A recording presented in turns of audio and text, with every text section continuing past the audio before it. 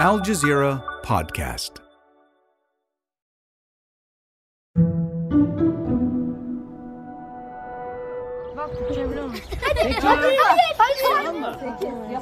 Ayşe and Ada, age 6 and 10, look carefree as they play with their friends in the Turkish city of Antakya. But it took the sisters a long time to get to this point. They are survivors of Turkey's earthquakes in February, which not only shook the ground below their feet, but also took away all sense of stability in their lives. I would like to say, I wish no more earthquakes in the world. Close relatives died, and their home was destroyed. For weeks, their mother had to move the family from shelter to shelter. None of the things that they love most are with them. As you know, the most favorite thing for children at this age is their toys and their bed, but they have nothing now. And they aren't the only kids going through this. The United Nations said 4.6 million children here in Turkey have been affected by the earthquakes. Now, as children in Turkey return for a new school year, how are they coping with the biggest trauma of their young lives? I'm Malika Bilal, and this is The Take.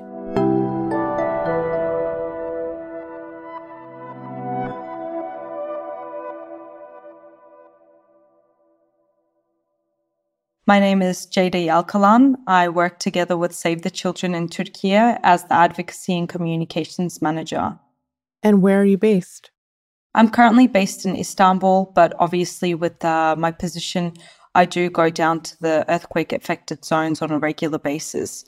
So that might be Antakya, it might be Gaziantep, Kahramanmaraş, or Adıyaman on a regular basis.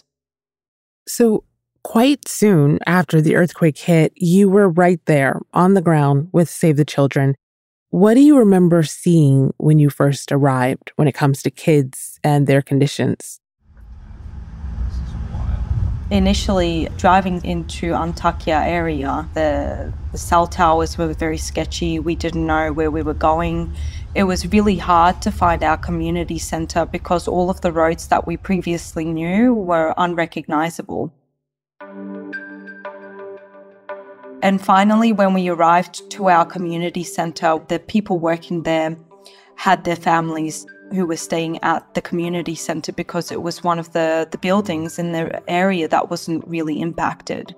So obviously there was a lot of children there, and I remember sitting around one of the bonfires one night and speaking to some of the families, and a young boy, no more than 5 years old, asked me also if I had experienced the earthquake where I came from, and then proceeded to tell me how he had to jump out of his family home holding his hand of his mother. So at that point, you could understand how much the earthquake had impacted children.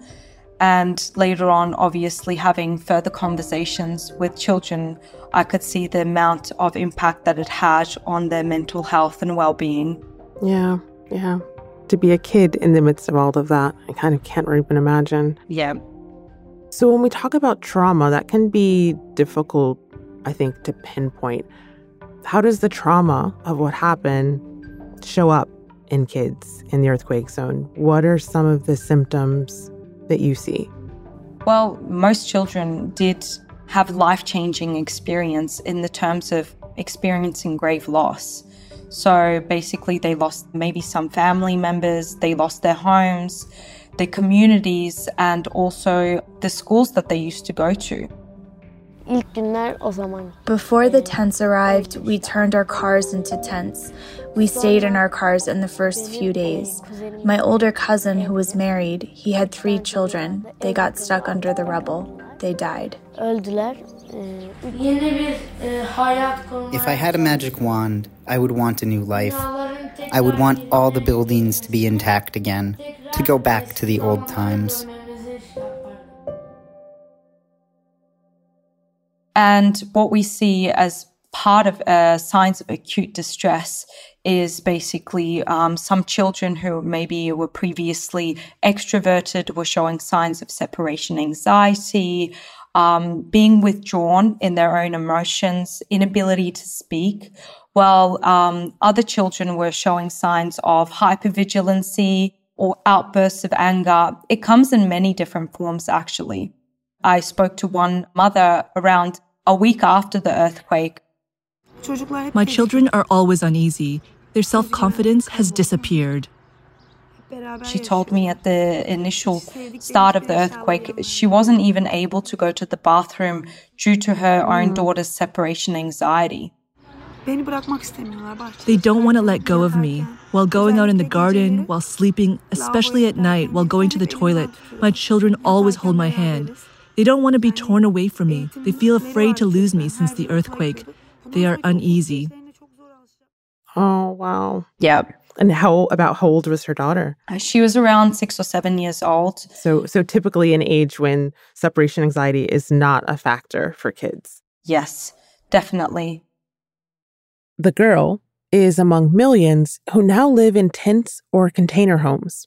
Others moved with their families to different provinces to find the support they needed. Jada says that all this upheaval has made some children lash out. We've had other parents also report back to us due to their new living environments in the formal or informal settlement areas.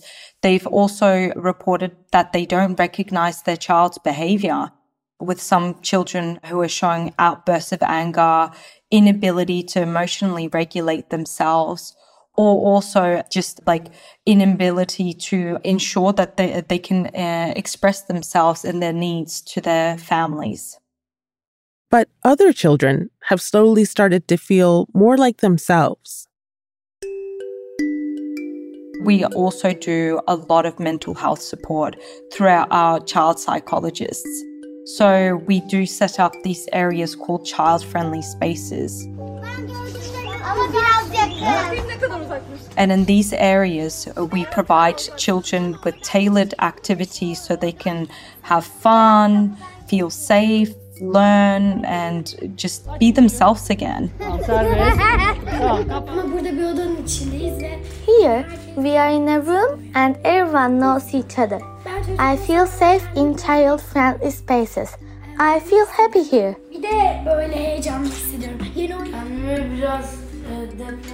I felt like I forgot the earthquake here.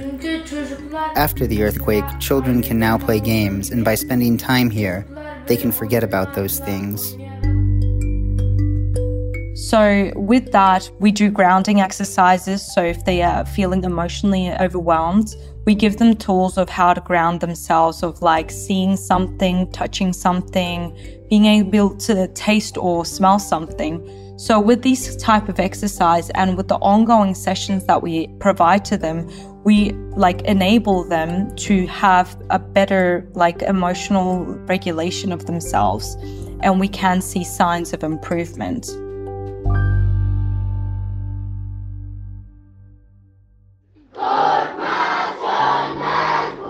Okay, so we're about 1 month into the new school year. So when you take everything that you've just said, all of the things that kids are having to weigh on top of what they've experienced and lived through and seen, how does that all compound when it comes to going back to school? So first off, one of the most positive things that we have to say is that a major factor in improving the well-being of children comes from building routine, and most importantly, having a daily school routine. So we believe that schools reopening will definitely have a major impact positively on the improvement, mental health and well-being improvement of children of all different ages. That need for routine is why one primary school teacher we talked to in Gaziantep called each of his students to encourage them to come back to class. In the first week, some of the students could not come to school because of fear. As time progressed, all but one of my students came to school. Our students were very happy with their teachers and friends at school, and the school was like a medicine for the children to overcome their fear of earthquakes. However, on the other side, you got to understand that it's been 7 months since the initial earthquakes happened. And at the end of last academic year, schools were not taking reports of who was coming to school or not. Schools and universities remain closed. Many have been damaged, while others have been turned into shelters. The government says education will resume, but that depends on the districts and school-by-school basis. There's around 4 million students and 200,000 teachers at primary and secondary level. So in that sense, children attending school when it was not compulsory. And for a lot of children, that was a big critical time to be able to learn and adapt back to schooling. We do know that the school year has started, and with that, we've seen that some children are still struggling to go into concrete buildings.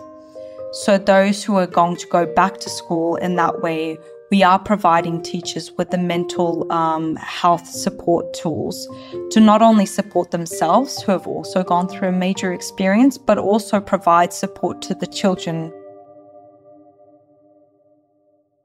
After the break, how people from all walks have rallied together to support children in the earthquake zones. But first, we're hearing from you, our listeners. September 30th is International Podcast Day. So we asked what you like about podcasts and The Take. Here's what you told us. I'm a high school history teacher and geography teacher from Texas. I listen every day to The Take. So I listen typically on my way to work and on my way home. And it's just a really great way to get my news. And I truly appreciate it. And it's something that I share with my students as well. Get your news in less than 3 minutes, 3 times per day with the Al Jazeera News Updates. Just ask your home device to play the news by Al Jazeera or subscribe wherever you listen to podcasts.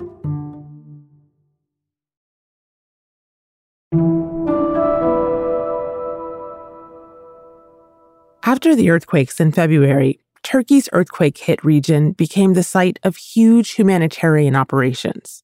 While the focus was on emergency relief, there were lots of small gestures aimed at bringing a smile back to kids' faces.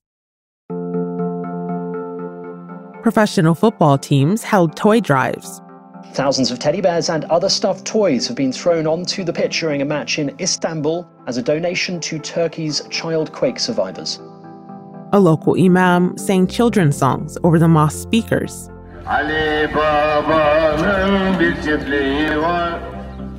And kite artist Zahit Mungan traveled throughout the earthquake zone to hold kite-making workshops for kids living in tent camps. The children made their own kites and they drew their dreams on them. And then we went out together and made those kites fly. Zahid says he's happy that he and his kites could provide some distraction from what was happening on the ground.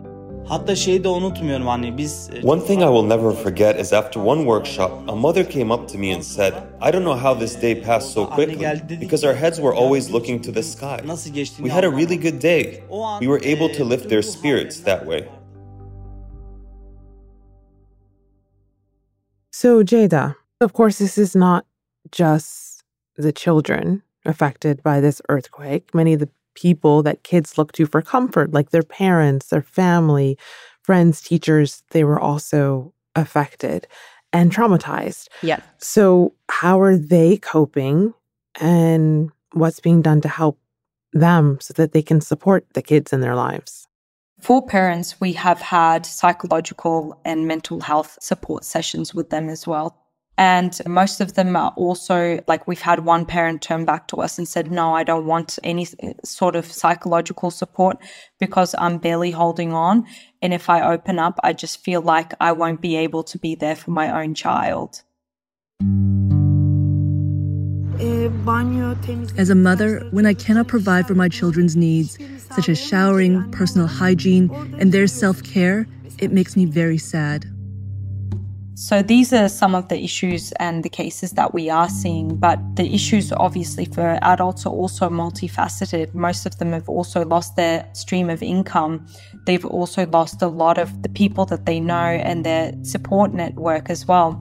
So in that sense, we are trying to support them to ensure that they have the mental and emotional capacity to then support their own children.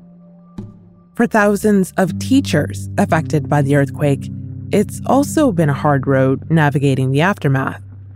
And what we're trying to do with that is to ensure that they have the abilities in their hand to an extent to be able to not only overcome some of their own experiences, but also speak to children through those who might have had traumatic experiences that they want to open up with. Jada, what could happen to these children down the road if this trauma isn't handled correctly? Well, obviously, there are long-term effects that could have detrimental impacts for children and their growth and even lead to who they are as adults. So basically, if these are not addressed specifically, children might not be able to communicate their needs with their peers and their families, which could lead to them not being able to make meaningful relationships with those around them. It could also, in more severe cases, lead to long-lasting mental illnesses or substance abuse. Are there any stories that stick out for you in all that you've seen? I can give you one example of a case of an 11-year-old Syrian girl who lives together with her parents and 6 other siblings in a shelter settlement on the outskirts of Adıyaman. Our teams identified her. Later on, speaking to her parents, they found out that the parents weren't able to take the children to a hospital for a check due to language barriers and also the loss of their own income. So our team was able to support her in accessing one-on-one psychological assistance. And later on, we identified that due to transportation issues, she wasn't able to access school either. So we were able to provide her with transportation assistance so that she can get registered, and she's now started the new academic year. So things that we think are minor is actually major for those communities and families that are actually very vulnerable. You have to hear a lot of this trauma. It's heaped on you as you're trying to help people process it. How do you cope? What are your coping mechanisms and how are you feeling? Well, I think what makes me go on is actually speaking to children and hearing some of the amazing things that they have to say to us. I mean, kids come out with some very quirky and very funny things, as you would know. So when asked to provide feedback on sessions, they might say, "Oh, we love you as much as pizza." So that's a high compliment. Yes. I think that's a high compliment for anyone, really. So when you get feedback like that, when you see children and see how they're doing right now, and just recognize that you spending the time together with them actually means the world to them.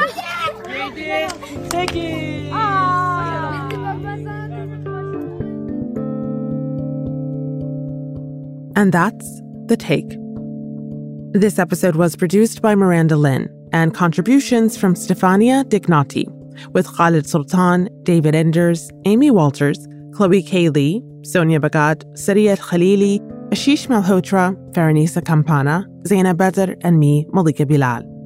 Our sound designer is Alex Roldan. Alexandra Locke is The Take's executive producer, and Nay Alvarez is Al Jazeera's head of audio. We'll be back.